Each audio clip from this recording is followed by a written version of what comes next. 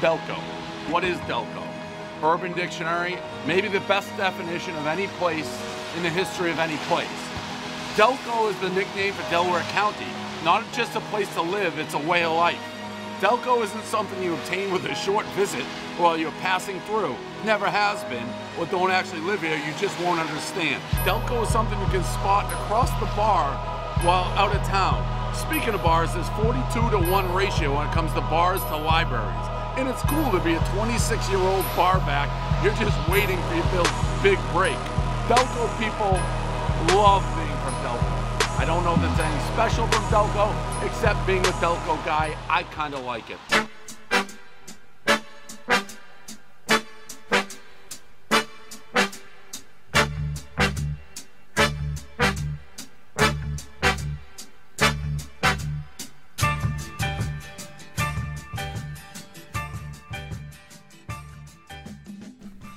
What is up, Delaware County, and welcome back for episode 23 of Delco Baseball Now. My name is Brendan Ricciardi, and the Delco Baseball high school season is officially underway. We are finally starting to get to see guys playing on the field. It's been a long fall and winter of training to get to this point. So I'm glad these guys are finally getting to show all the work that they put in. We got a great episode for you today. We have an interview with our player of the week, Ryan Getz, a senior outfielder from the Haverford School. That interview will be a little later on in the show. If you want to skip to that, feel free. I promise I won't be offended. The times for that are in the description below if you want to get to that. We also got a lot to cover in terms of college baseball, in terms of guys from Delco that are having great years or even just great weeks around the country and how their teams have been doing. I did talk a little bit on the last episode about what happened in high school baseball last year in terms of like who won the Central League, who won the PCL, who won the Interact, like all of the conferences. But I want to go a little bit deeper on that just to kind of set the scene for the PIAA season. I did have a little more time this week. Our series I played for the club team at Penn State, our series versus Cornell, got canceled, mostly because of the fact that the rain made the field pretty much unplayable. But during Sunday afternoon, at one point it feels like 14 degrees outside. So I'd be lying if I said a little part of me was not relieved that we were not playing baseball this weekend. Now, that takes a lot for me to not want to play baseball, but 14 degrees is not, I don't think it's any, maybe football weather. I don't think it's any sport weather. But regardless, let's get this week started with the college baseball report. Now, we're going to start off here with a guy who went to Garnet Valley. He plays in the Delco League for Springfield. That's Cole Pallas. He currently is an infielder for Penn. He went 6 for 11 in a series this weekend. They took down UMass. Now, just to put into perspective how impressive it was that, his performance in terms of what he had done so far this season, not a great start to the year for Cole. He was hitting 143. They played some really, really good teams, including a 20-1 South Carolina team. He was hitting 143 going into the series. He's hitting 320 now. And that just shows how in baseball, your stats do tell the story of how your season's going at the end of the day, but stats can change quickly, and 6 hits and 11 at-bats will certainly do that for Cole and Penn, a team that made the Ivy League championship last year. They lost a tough one to Columbia, but this is a team that has a very good chance of making it to the NCAA tournament. Most likely they're probably going to have to win the Ivy League to do that. But the fact of the matter is they were knocking on the door last year, and that's what these kids at programs like Penn will tell themselves. Like, do they think they're going to win the College World Series? Probably not. I mean, I think that they can be, realistic that it's pretty uncommon for the mid-majors to win. Not saying they can't, but, your goal, win the conference, go to the NCAA tournament, and anything can happen. And I hope for him and another Garnet Valley alum, Reed Farrell, also plays for Springfield in the Delco League, is a freshman catcher. Everybody knows that it's pretty tough to get time early as a freshman catcher, but, I'm sure he'll be prepared if needed, maybe get some ABs throughout the year to help him develop. Now, they actually have a couple of Delco matchups this week. They are going to take on, it's going to be a Springfield Colonial and Springfield Colonial here. We got Lehigh. Jared Sweeney, talked about him last week. He is on Lehigh. Also, Ryan Cochran, Malvern Prep grad. He is on Lehigh as well. He's a freshman. Both of those guys, Sweeney from Havertown and went to Shipley. So it's good to see Delco taking out Delco, not in Delco. That's a lot of Delco in one sentence. But, I mean, if you didn't want to hear Delco, then you wouldn't be here. So I think that will be all right. Also, the series this weekend, I would say it's very likely that they take on Chris Clark, Haverford School alum, and Harvard this weekend. Chris has had a bit of an up and down season, but he's had a couple of starts where he's been lights out. And barring injury, I would imagine he will throw against them at some point this weekend. I'm pretty sure, if my memory serves me correctly, I was on Springfield with Cole Pals, and we faced Chris Clark with Narberth in the playoffs, and it did not go very well for us. So hopefully we get some good baseball this week. You can tune in. ESPN Plus, I would imagine, will have these games. If not, their own websites will be streaming them. All right, let's move on here. We got, I want to give Tom Kane a shout out. Tom Kane went to Cardinal O'Hara. He did it the hard way. He went to a JUCO. He went to Rowan County, Gloucester. I think that's how it's pronounced. I don't know New Jersey. But he did it the hard way. He went from the JUCO route. He was originally committed to Coastal Carolina. He's now at Maryland. So he's a Power 5 guy now. I believe, off the top of my head, the only Delco player in the Big Ten. Don't quote me on that, but I believe so. He has been very, very good lately. Now, Tom is a lefty reliever out of the pen, which I think he throws from like a bit of a sidearm angle at some points. But there was a clip that actually kind of was going around Twitter where he threw a 94-mile-an-hour two-seamer that went in on a lefty's hands, and that lefty did not look very comfortable hitting that pitch. And it's good to see after he had two not great starts to the year. Against very good teams. Ole Miss won the national championship last year, and South Florida's very good, but he got touched up a little bit. But since then, he's only let up one run in his last 10 innings of work. Now, keep in mind, as a bullpen pitcher, that's a couple different outings, and it was a solo home run. So the fact of the matter is that he has seemed to kind of, calm down a little bit. Like, you're making a very, very, very big jump from the JUCO at Rowan County to Power 5. I mean, it's just realistic. They are going to the Sunny Skies in University of Central Florida this weekend. So, I like to watch Maryland games just because I've said since the beginning of the show, if there's, someone that has a potential chance to go to Omaha or even host a regional for that matter, that's something that I'm going to try and put as much focus into. For this year, you have Tom in Maryland, you have Justin Rubin and Virginia, you got a couple guys, Ryan Reed and Brady Devereaux at Pitt, but, got to give everybody their love. So hopefully tune in for them, but, you can watch any Maryland game, and there's a chance that Tom could come in. So that's the interesting thing about being in that relief pitcher role. All right, next up we got we'll go back to Garnet Valley here. We got Dom Picone. He had 5 shutout innings versus Iona this week after he threw 4 shutout innings against UMass Lowell his last time out. Very, very good, and a similar storyline with Tom Kane is that they both had pretty tough starts to the season. Same thing though, like you're a mid-major, you're playing really good teams to start the year. They played Duke and Old Dominion, but it's very, very encouraging to see the fact that he's put together those back-to-back quality starts since then, because this is his first year at St. Joe's.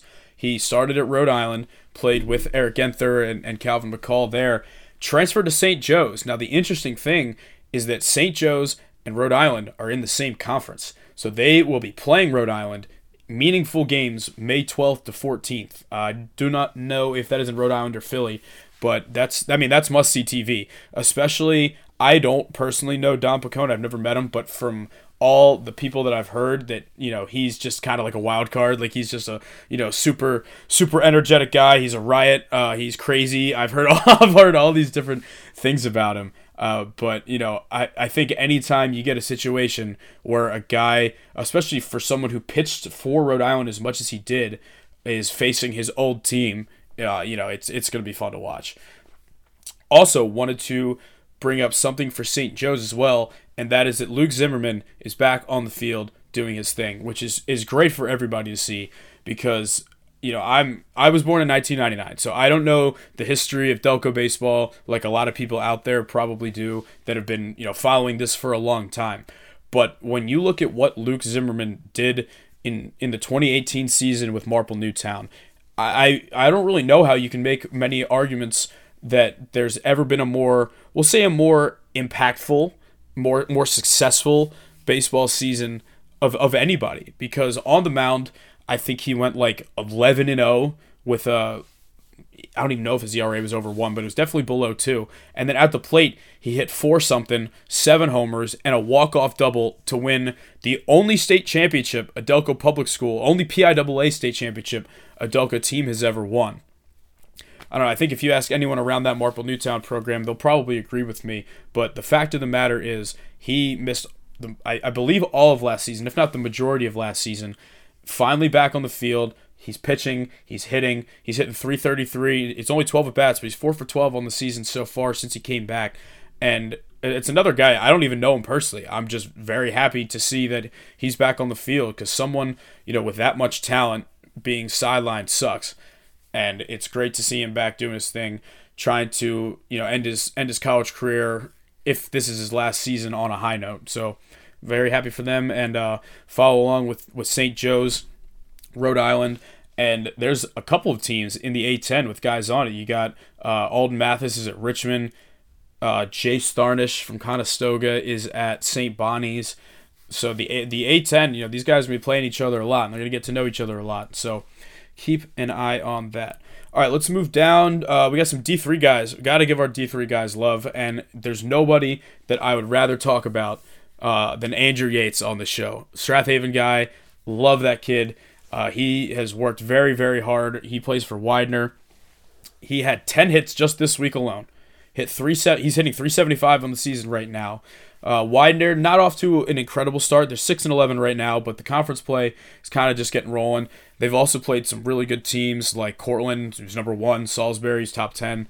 But Andrew Yates is, it's a line I love to use. He's your favorite player's favorite player.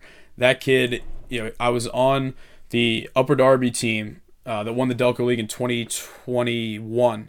And Yates, there was a span where I think he had 8 hits and 8 at-bats, if I'm not mistaken. If not, he had 4 hits in back-to-back games. And it's just, for someone, that I grew up with him, and I'll be the first to say, like, I never saw him being this good. And I hope, Yates, if you're listening to this, you'll take this the right way, that it means you worked very hard. But, just a great hitter. Had a walk-off homer last year in a game that they had lost, and not looking forward to facing Yates in the Delco League again. But just wanted to give him a shout-out. 10 hits in any week. I think it was 3 straight 2-hit games is awesome. Hopefully for Widener, Delco kid playing on a Delco team, hopefully they can turn it around and get things going in the conference. All right, next up, we're gonna go back-to-back Haverford school. That's kind of the theme for this episode. Last week it was kind of the Bonner guys. This week, Haverford school. We'll start off with Jake Stacy. He plays for Bard College in New York. Huge, probably one of the best games any Delco players had so far this season. Against Old Westbury, he went 3 for 3 with a homer and 6 runs batted in. That's right, he drove in 6 runs in that game. He hit .283 last year. He's off to a .421 start through the first 6 games for Bard this season. He's a guy that I believe kind of got the short end of the stick with COVID, wiping out that year of his high school career, which sucks. But he, seems like he got the chance to play right away at Bard, which is awesome. A lot of guys, when I talked to, I think it was Steve Tyson, who he was talking about how he had offers to play at Division II and Division I schools, but Immaculata told him, hey man, you come in, you have a chance to win that starting job right away and, be a leader of this team. And that's exactly what he did. And I can't speak for Jake Stacy if he's had other offers, but regardless, he's getting that opportunity right now. And, just in his second year, sky's the limit there. So I wanted to give Jake a shout out. Wrote about him a little bit last year. It's good stuff. All right, like I said, we're going to stay on that Haverford school theme. Isaiah Winokur.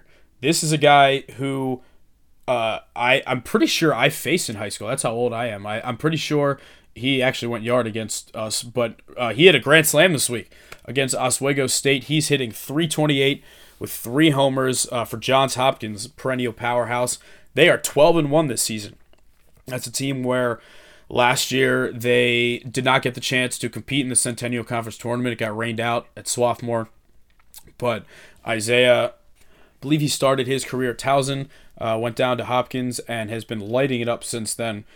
Unfortunately, I mentioned this on one of the shows that I don't think that there is that much Delco playing in the Centennial Conference right now, which is a bit uncommon. I know we got a couple of our Dickinson guys, Peichel, Grayson Walker, Will Ferris, Dylan Pasenchek, but as a whole, I don't think there's any kids from Delco currently on Swarthmore.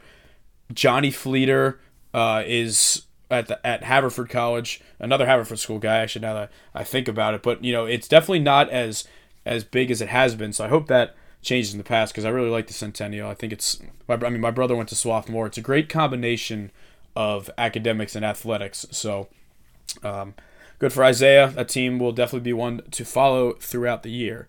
I guess we're going to stay on the theme of Isaiah's here, unintentionally, because we got Isaiah Payton is last up on the college baseball report here. He went 7 for 12 this week for Newman, another Delco guy playing in Delco. Now, Isaiah's definitely had an interesting career path, and he's someone that I would definitely love to have on the show sometime. I really like having guys who have just gone through a lot of different, whether it be obstacles, transfers, whatever, to get to where they are. So he started at Penn State. I was up here at the same time as him. Obviously, I'm on the club team. He was on the varsity, so we'd see each other like a little bit because we'd sometimes practice at their place. But, I don't think he got the time he was looking for at Penn State. So he went to Immaculata first, and he was on the team last year that won the conference championship. Now he is at Newman. So still, I don't believe that's the same conference, but still, in that local Division III area. He's hitting .286 right now in the year. He's got a homer, and he's been a guy that has been, a very good hitter for a long time, especially at EA. He played Nether Legion for a little bit, so I saw him there. But I wonder if we'll see him in the Delco League more once his college career comes to an end. I might have to try and recruit him over there. All right, that'll bring an end to the college baseball report for this week. As always, feel free to DM the @Delco Baseball account on Twitter or Instagram if you feel like someone deserves recognition. Hell, if you think you deserve recognition. I don't think it's cocky. I think you're just trying to help me out because you know that I can't do all this by myself. So, always looking for suggestions there. As mentioned before, we are going to switch over to the high school baseball report. So we're going to start here with the District 1 brackets. And I know, there's a lot of baseball teams in Delaware County, but the majority of them play in District 1 in the PIAA. You got your 12 Centrally teams. You got Sun Valley from the Chestmont. You got all your Del Val teams. You got some of your PCL teams in District 12. We'll talk about that in a little bit. We'll start off here with the District 1 5A bracket. We're kind of just going to go up and down, kind of like a little March Madness style. So we'll start off. Radnor was the 11th seed. They lost 12-2 in the first round to the number 6 seed Oxford.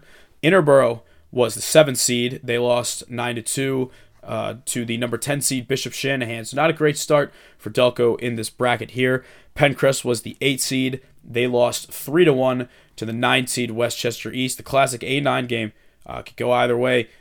Seems like it was a pitcher's duel in that one. So Pencrest, Interborough, Radnor all lost their first round games last year.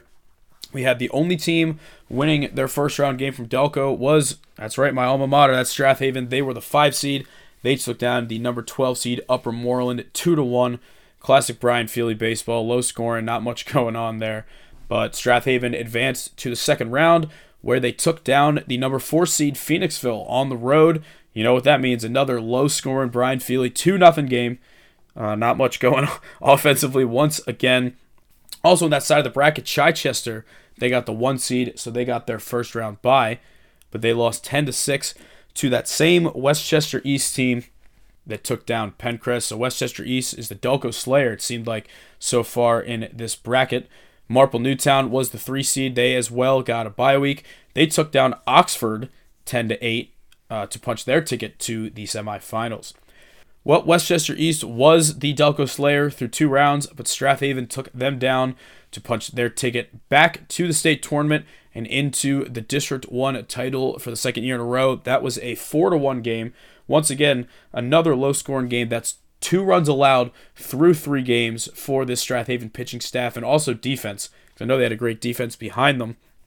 In order to do that, they waited for the other side of the bracket, and that is where Upper Dublin, the 2 seed, they advanced to the district championship. They took down Marple. Close game, 4-3. Marple, it sucks, but it's not the end of the world because they got to go play in the 3rd place game for the chance to go to the state tournament, and they did just that. They played Westchester East. They beat them 3-1 to clinch their spot in the state tournament as the 3 seed representing District 1. Still got the district championship to be played, though, and Strathaven took on Upper Dublin, but Upper Dublin came out victorious, a 3-2 game. It was a walk-off error, I believe, Upper Dublin won on to capture the district title. Would have been cool to see Strathaven go back-to-back, but it was not the end of the road because both Marple Newtown and Strathaven advanced to the state tournament. I'm gonna talk about the Strathaven game first because the Marple one was a lot more insane. Strathaven lost a tough one to Archbishop Wood. It was a 5-4 game. I was at this game. It was at LaSalle. Great game. 2 great pitchers. I thought they threw really well. Strathaven threatened towards the end, just wasn't enough. It hurt. Mikey Valente was out with a broken hand, so that's kind of your senior leadership and your starting shortstop, also a pitcher there. Tough to lose in the lineup after you'd had him for so long. Just were not able to overcome it. Now, Marple Newtown's game was insane because they played Mannheim Central, and I've seen this clip a million times where Marple, I believe they were up 1, I think it was 8-7, and there was 1 out, bases loaded. It was a ground ball to the shortstop that was a tailor-made double play ball. Looked like it was going to be a nice 6-4-3 game over, Marple Newtown advance. I don't know, it hit something. It hit something in the grass. I don't know if it was like a sprinkler, a rock, whatever it was, and I think it bounced straight over the shortstop's head. Both runs scored, game over, season over. I probably would have just died on the field of grief at that point. Like, to lose the game that way when you're in the dugout thinking that you had it won is as brutal as it gets. It really is. Like that, it doesn't get tougher than that as a player to know that, to lose on a fluke like that is a tough scene. But that'll give them some motivation to come back this year, I'm sure. All right, moving on to the District 1 6A bracket. Unfortunately, was not as good of a showing by our Delco representatives. We had Springfield was the 13 seed. They lost a home game 4-1 to number 20 Council Rock North.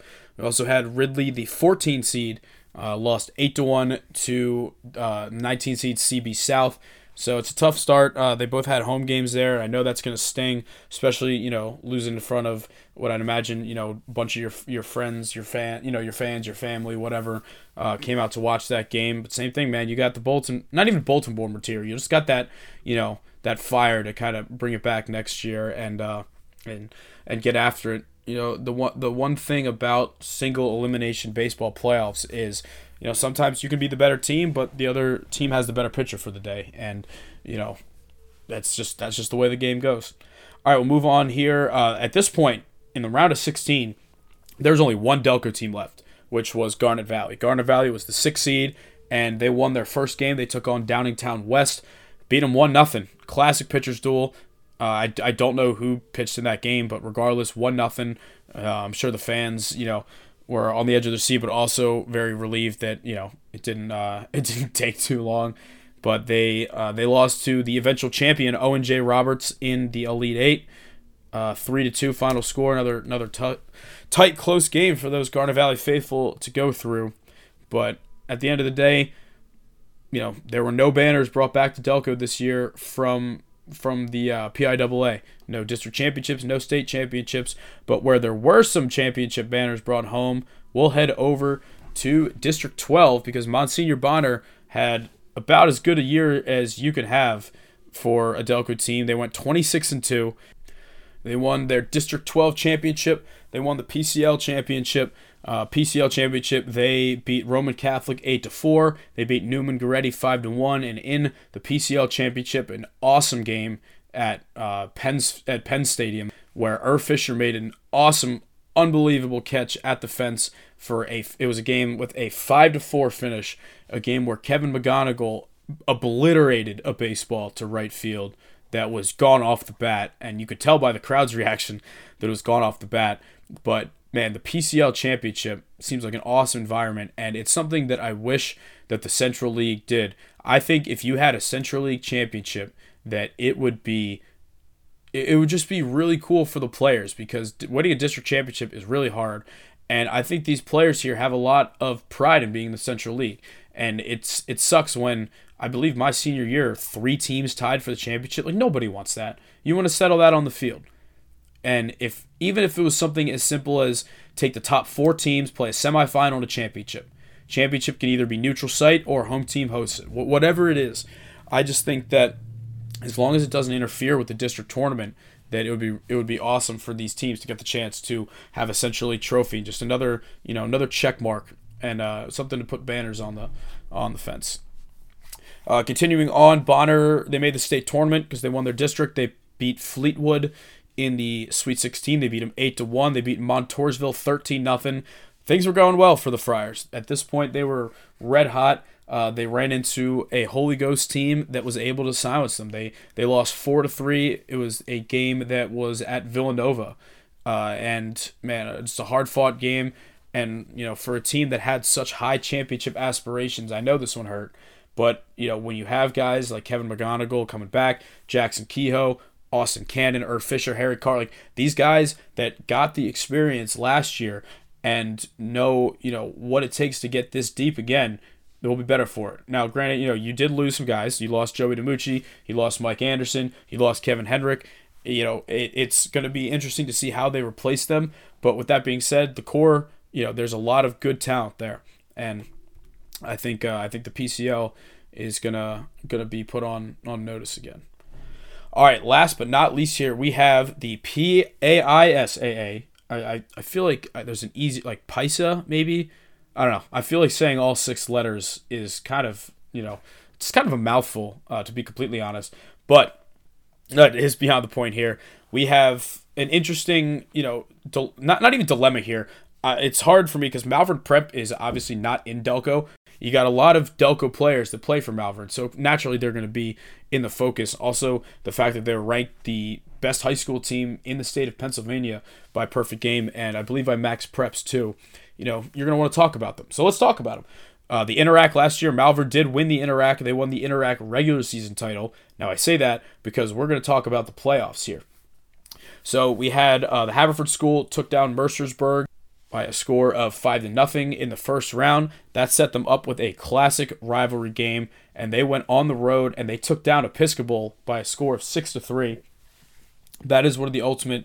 It doesn't matter that Haverford went 3-7 in the regular season. It's the cliche: throw the records, throw the record book, whatever. Throw the records out the window at this point. It's playoff time, and these guys grinded out a win, and that sent them to the semifinals, where they kept getting it done. They had to go on the road once again, and they took down Penn Charter by a score of 4-3. Another Interac rival. I think it's safe to say that the Interac, has put their stamp on the PISA. PISA? No, I don't think that'll work. Anyway, let's just call it the independent schools. How about that? 4-3 win over Penn Charter, put them in the championship against, you guessed it, Malvern Prep. This is a trivia question. Of course, you can't physically answer to me, but the last time that a non-Malvern Prep or Haverford School team won the state championship was in what year? I'm going to give you 3 seconds to think about it here. All right, the correct answer, 2010 Germantown. It's been 2010 since a team not Malvern Prep or Haverford School has won the Independent League Championship, which is unbelievable. So naturally, seeing them play against each other is about as good as it gets. You could probably argue it was the game of the year in Delaware County last season, just based on the fact that it was these two programs on this type of stage. It was played at Villanova, which technically I guess is not Delco, but it's it's close. I mean, I guess the school itself is kind of Delco, so it's it's really cool for these guys to be able to play in an atmosphere like that. And Jack Campbell threw the game of his life. A 2-1 win over Malvern Prep in the state championship is just, especially for someone who's not a senior, really is just icing on the cake. He threw all 7 innings with 0 earned runs, 1 unearned run, and 3 strikeouts. Talk about your defense helping you out, for a kid who, might have, gone a little under the radar when talking about the guys on, Haverford, like Colby McNeil, he's playing D1. Ian White's going to be playing D1. Ryan Reed obviously was hurt, but was playing D1. And this kid pitched the game of his life and helped bring his team a championship, especially a team as banged up as they were. There was a total of 7 hits in this game. 3 hits from Haverford and 4 hits from Malvern. But at the end of the day, Haverford got their state championship ring. And what a perfect transition into our interview here, because we're going to get to hear a little bit more about that season as well as the current season. So with that being said, let's welcome on senior outfielder for the Haverford School, Ryan Getz.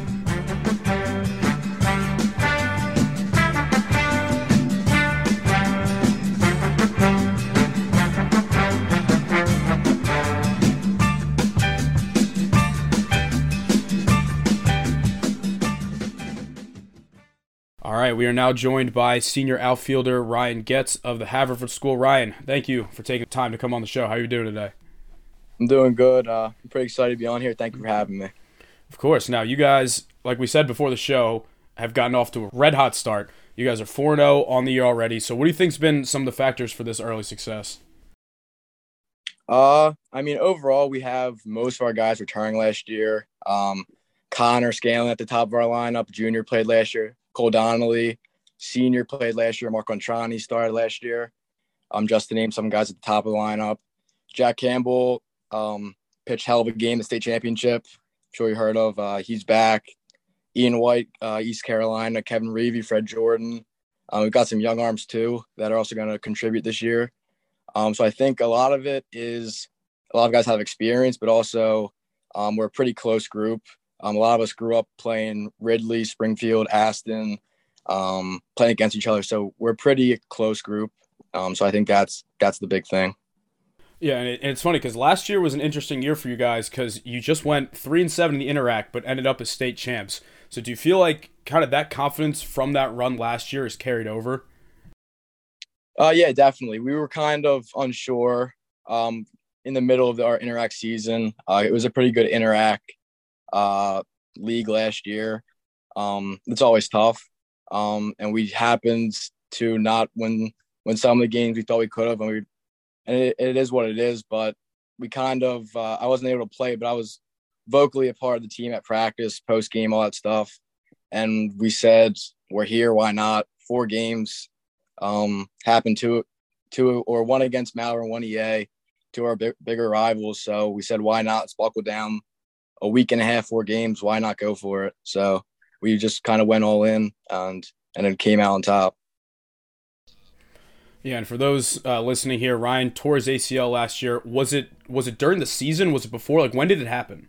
So it happened in the second quarter of our second to last football game against Germantown Academy. I play defensive back safety, and it just happened. It's kind of like I'm guarding the guy. He's running. He stops, pushes off a little, and I just kind of felt the pop in my knee. It was more or less like the only way to describe it is if you put a piece of paper in there and just tore it, if that helps anybody at all understand it. So that it stung because it was towards the end of the season. We were having a good season, and I missed the EA Day game. We won, so that's all that matters. But it was tough. It was more of a mental toughness, mental battle, especially going through the winter, not being able to lift in the off season with the guys, but also not being able to be out there in the spring. It's mentally draining. It's definitely something I wasn't ready for because I can always, I can suck it up. I can push through the pain or whatever, but it was a whole new world, kind of the mental battle.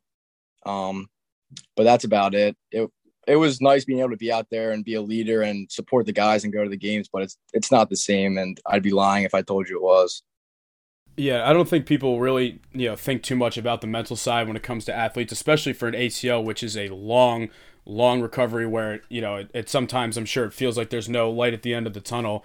And it's tough, because like we were talking about when right before we got on the show, I got hurt the day before the World Series. So like you kind of have to put on that face on the outside that you're, because you don't want to make it about you. That's really what it's all about. And, you want to just make sure that if you're going to get a ring, you got to earn it, right? One way or another. I mean, I think about the Carson Wentz situation. He says Nick Foles I won the state championship. I was a part of it, but deep down, I want to go get my state championship this year. I want to go get my Interact title this year with my guys. It's not just about me, but that's definitely something that I'm working towards that I got on my mind. Yeah, it's a weird balance between like you don't want to feel selfish. Like obviously I still want us to win, but you want to be a part of it, and that's really what it's all about. But all of that rehab and recovery is paying off. You're finally back on the field now. Do you feel like 100% at this point?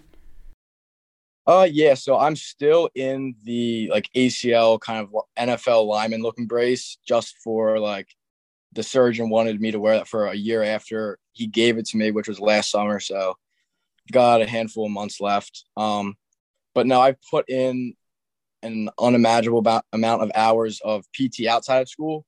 But we have a full-time athletic trainer, Mr. Wardle, at school, and we still had that COVID schedule last year. So I spent all of my free periods in there working with him, balance, jumping, all like the whole 9 yards of knee recovery. And then being able to play football like that, I think if you can go out there and play football on that, I played a little running back, played safety, and those are two challenging positions in general, but especially cutting on the knees. And I think that doing that gives me it's a big confidence thing. And I feel pretty comfortable. So I'm happy with where I'm at. It's still, like you hear your grandfather say, oh, my knees are sore, it's cold out.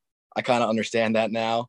But no, it's something I can't deal with because I'd rather play sore and do the recovery than not be able to play.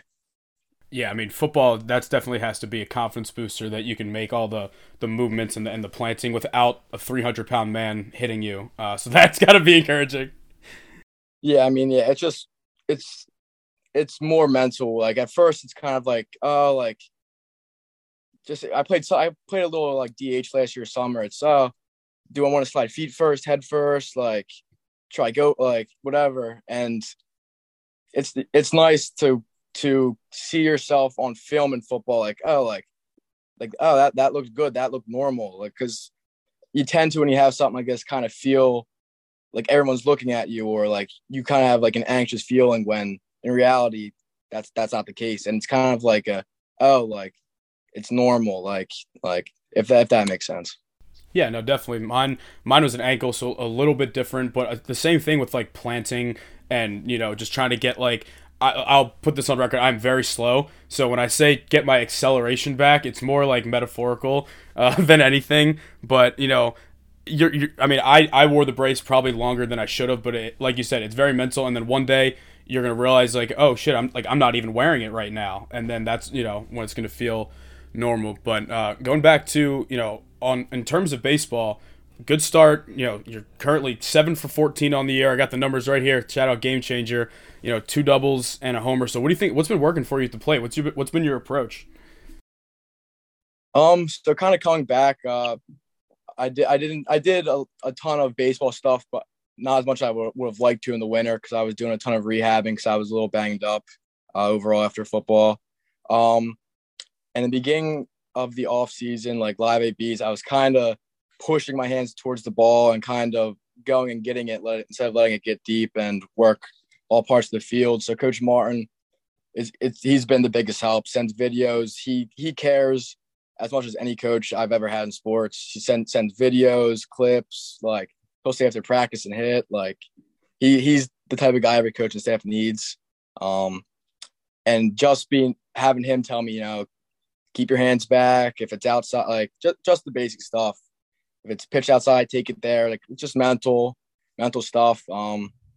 And just being confident. Baseball is a sport it's a mental sport. It's about confidence. Like sometimes you're gonna crush the ball and you're gonna get it out, or you're gonna have a little weak hit, and you're gonna get on base. And it's all about just staying in it, staying positive, not letting the highs get too high, not letting the lows get too low. But honestly, when you bat in a lineup, like we have, where you got Marks going to Cornell, Scanlon hitting leadoff's a beast, Cole's going to Lehigh, and even at the bottom of the lineup, you got Joey Pennywell, who plays left field. He got ABs last year for us. Sean Doherty, first base, big hitter. Like there's a ton of talent on the team. So when you hit in between these guys and before and after, it's easy. It's easy to hit in that type of lineup. Yeah, it's funny. That was actually one of my next questions I had here. It's because like it kind of takes the pressure off. Like you don't have to be the guy. Like you don't have to try and do too much. Where on some other teams in the past, maybe if you didn't produce, then runs wouldn't be coming across as easily. Yeah, definitely. I mean, a lot of people know Mark. Any swing Mark, put the ball across Lancaster Ave on our field, put it into the parking lot in left field. Connor's constantly on base. Cole's constantly on base. The bottom of our lineup again. Joey Pennywell, he doesn't strike out a ton. He's battling. Jack Campbell battles. He gets on base for our top of our lineup, and then the top of the lineup gets on for us. And it's like a constant cycle. And it's fun to watch. It's the way the guys run the bases. It's a great just team culture, and that goes into how we play and how we succeed. And I was talking to Joe about this when I was setting this up. He's just, when I was joking that I wanted to give your whole team the player of the week, he's like, no, like I got to make sure that they don't get complacent. Like I don't make sure they start feeding into the hype, because it seemed like last year you guys liked that underdog role. Mm-hmm. Yeah, I mean that was a thing for us last year. I mean rankings come out this year, and everybody, Malvern's a great program. They got great players, and respectively, they're ranked 1 by perfect game and whatnot. But we don't really take that underdog mentality into this year, because we won last year, and that's what we expect as a program. We're not working to win a couple games and then have a good run at the end of the year. We're working towards the game in front of you. You go 1-0 that game, then you go 1-0, 1-0, 1-0. And at the end of the week, you're 4-0, and it's a cycle, it's a grind. But now we're taking more of we know what type of team we are, and this is what we expect. So no, it's the underdog thing was good last year, and it was a good rallying point for the team. But I think this year we're more we know what kind of roster we have, we know what we can do, so we expect to go out there and perform against some of these teams. All right, I guess last question I'll leave you with then is, what do you think it's going to take for you guys to bring home that second straight championship? It's going to take I think it's 24 guys on the roster, on the varsity roster. It's going to take all of them, all the coaches. I mean, I'd be lying if I said it's probably not the toughest league around. Malvern, I'm not sure how many commits they have. EA, really good team, really scrappy. Penn Charter, every year they're good. SH every year. Germantown every year. And some teams have lower years, and then some teams have higher. But those 10 games are going to be a dogfight for 10 games straight for just the Interac. And that's lasting about 4.5 weeks. That's a 4.5 week grind, because if you don't show up one game, you're going to get handed to you, and that could cost you the Interac. And then once you go to the state playoffs, you add in, 10 more teams, the Friends Leagues, and they're just as competitive with just as good players. So it's going to take the entire team building up the confidence and getting everybody getting right in the non-conference games, to then flipping the switch for the Interac, and then hopefully carrying that on the Pacers, because that's what it's going to take. It's not going to be an easy handed to us. Agreed, man. Well, listen, I wish you guys the best. I appreciate you taking the time to come on the show. I got a feeling one way or another we'll be hearing from some more of you guys throughout the year, so I appreciate it. Thank you. Hopefully we can keep it up. Like I said, my last recruiting pitch, if you like winning championships, the Penn State Baseball Club, for anyone out there, is a great place to do it. 7 national championship appearances since 2000. That's my final recruiting pitch. I'll leave you with that. Gotcha. I appreciate it. Yeah. All right, man. Take care. Thank you once again.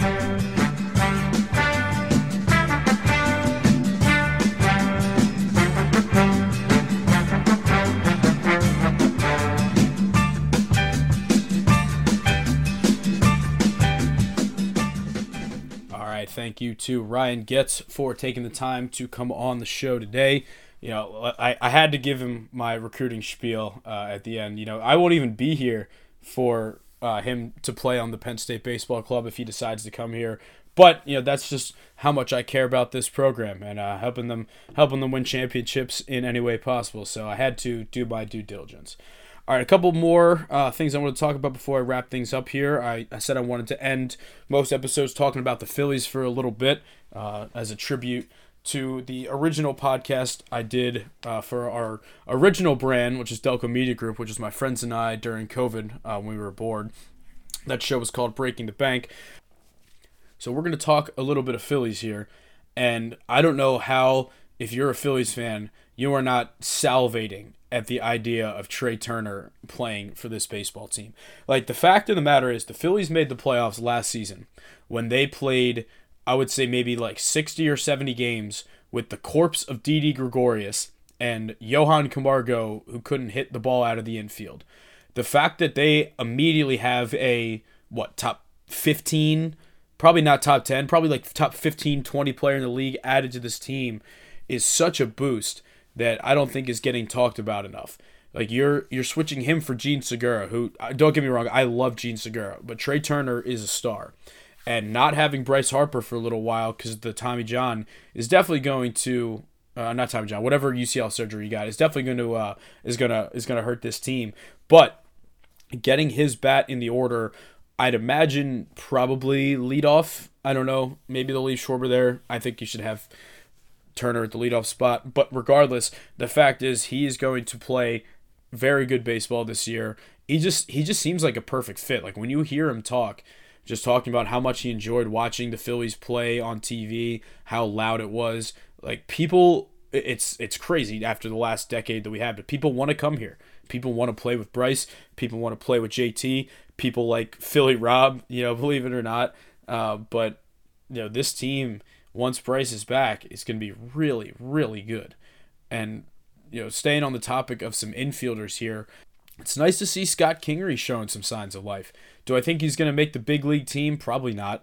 I mean, you can't take him over Josh Harrison. Probably can't take him over Jake Cave. I don't know. I just think that, the fact that he's been working with Kevin Long and the fact that he is clearly making improvements over the past few years, he's just more confident. He's having a great spring. And, I don't think he's going to start the season with the team, but there's 162 games to be played this season. And there's going to be so many opportunities where guys get banged up. Kingery can play the infield. He can play the outfield. If he plays the way that he has been playing down in the minors, he will get the opportunity throughout the season. Like, you can't control everything. You can control a lot. You can't control everything. He can't control whether guys get injured or not. But, man, if he's hitting 4 something early on, or if he's hitting, over 300 in the minors, like, he'll get his opportunity. And I'm rooting for the guy. I mean, it's hard to know, what really caused his downfall. But at the end of the day, he's got hopefully a long career ahead of him left. And, hey, they're still paying him. So you might as well hope that he's got something left in the tank. I also wanted to talk about one quote that I saw from John Middleton, the Phillies owner, on Twitter the other day. And he said something like, he would be disappointed if this group only won one title. And while I understand the confidence and I understand, the route he's going with that, I personally have never been like the biggest fan of talk like that until you win at least one. Because at this point, they still haven't won a World Series since 2008. That's, reality. They've been back. They were so close this year. But, that I love the mentality. I think you can say that maybe amongst yourselves or within the clubhouse. But I don't think going out in the media and saying they'd be disappointed with only one is really the best way to go. Like, I had the debate whether it was bold or weird. I mean, I think it could be both. But I like that the culture of the Phillies is changing.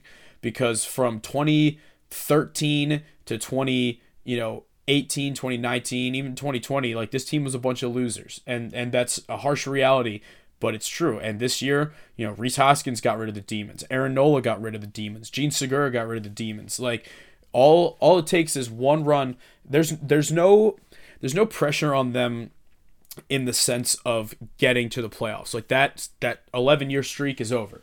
That's not looming over their heads anymore. They can play a little more freely. But with that being said, they are a World Series contender. They are arguably a better roster than last year.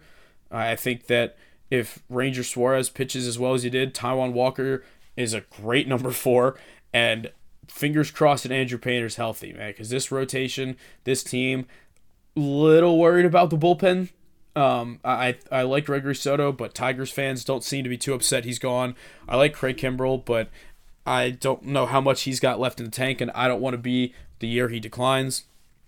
But this is a very good team. My prediction is probably that they make a wild card spot again, just based on the fact that they're missing Bryce and they play in a good division. But Edwin Diaz being out for the year is very tough for the Mets. So who knows? This division can be won. I talked a little right there about Edwin Diaz, but I want to end with the World Baseball Classic because it has gotten better and better as the week, I guess the 2 weeks has gone on. Because I'll admit, like during the first round, I wasn't completely in yet. I at this point, was kind of still frustrated over the fact that the best pitchers didn't pitch. Like, come on, we're throwing Adam Wainwright in game 1. The Cardinals were scared to throw him against the Phillies last year. Like, we're throwing Nick Martinez in game 2, while these other, like, I want to care about it as much as teams like the Dominican and Puerto Rico and Venezuela and them care about it. But it's hard when your pitchers don't care about it as much as they do. Now, with that being said, I think after Team USA lost to Mexico, that's when they realized, like, oh, like, we gotta care now or we're gonna lose, and that's just embarrassing. I think that switch like flipped in their head where it's like, all right, they kind of thought they were gonna just show up and just crush everybody with the lineup they had, and they could kind of just treat it like more spring training games. But once they scored 9 runs in that first inning against Canada, like, you could see that they were excited to be there. I've never seen Mike Trout that excited. The easy joke is to poke fun at the Angels, but the fact is, like, he's played in, I think, 3 playoff games in his career, and they got swept. Seeing him that fired up was awesome to see. And, the Trey Turner Grand Slam was epic against, I was against Venezuela. And, it's like, seeing that, like, he said that was one of the best baseball moments of his life. It was one of the loudest. Like, you can't fake that kind of excitement. And the internet's going crazy over this guy, KFC, that works for Barstool, who's a big Mets fan, basically just, like, trashing the World Baseball Classic, saying nobody cares. Like, people pretend to care, like, blah, blah, blah. And it's like, yeah, I mean, if Trey Turner, Realmuto, or Kyle Schwarber had a season-ending injury, I'd probably be pretty upset. But, like, you can't sit here and say that the people that are playing in it aren't having fun, because all of them are coming off the field saying it's awesome. And I'm glad we get to see that. And, man, we can dream about this. So I'm recording this part of the episode Monday night right now. So at this point, the U.S. is going to the finals. I think Merrill Kelly is starting. Mexico and Japan are going to they're going to play. I guess they're probably playing right now for the right to play Team USA. You're getting a live breaking news of a game that you would have already seen. Mexico's up 3-0 in the 7th inning. I really hope that we get to see Shohei Ohtani versus Mike Trout on the field. I think Japan said that Ohtani could pitch a little out of relief, but we could also be seeing U.S. and Mexico rematch. And this is a Mexico team that's very confident. Randy Arozarena, who I thought was American, I don't know. I guess he was able to play for Team Mexico. He says he wants the U.S., and I know the U.S. will want to get revenge from last time. So no matter who they play, storylines will be going. Man, that might be the longest episode of Delco Baseball Now we've ever had. But, I had a lot to say this week. And I think, I being able to have more time to prepare the show meant a little bit more, structure and a little bit less kind of off the top of my head, which I hope to do going forward. It's just, it's difficult with my own classes, my own season, to be as consistent as I'd like to be.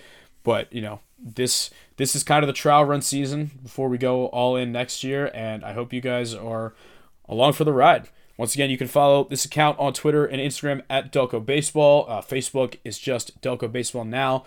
Podcasts are also available on the website, delcobaseballnow.com. I'm going to try and get some standings out there during the year, just some mini articles, and do what I can. But as always, thank you for listening, and we will see you next time.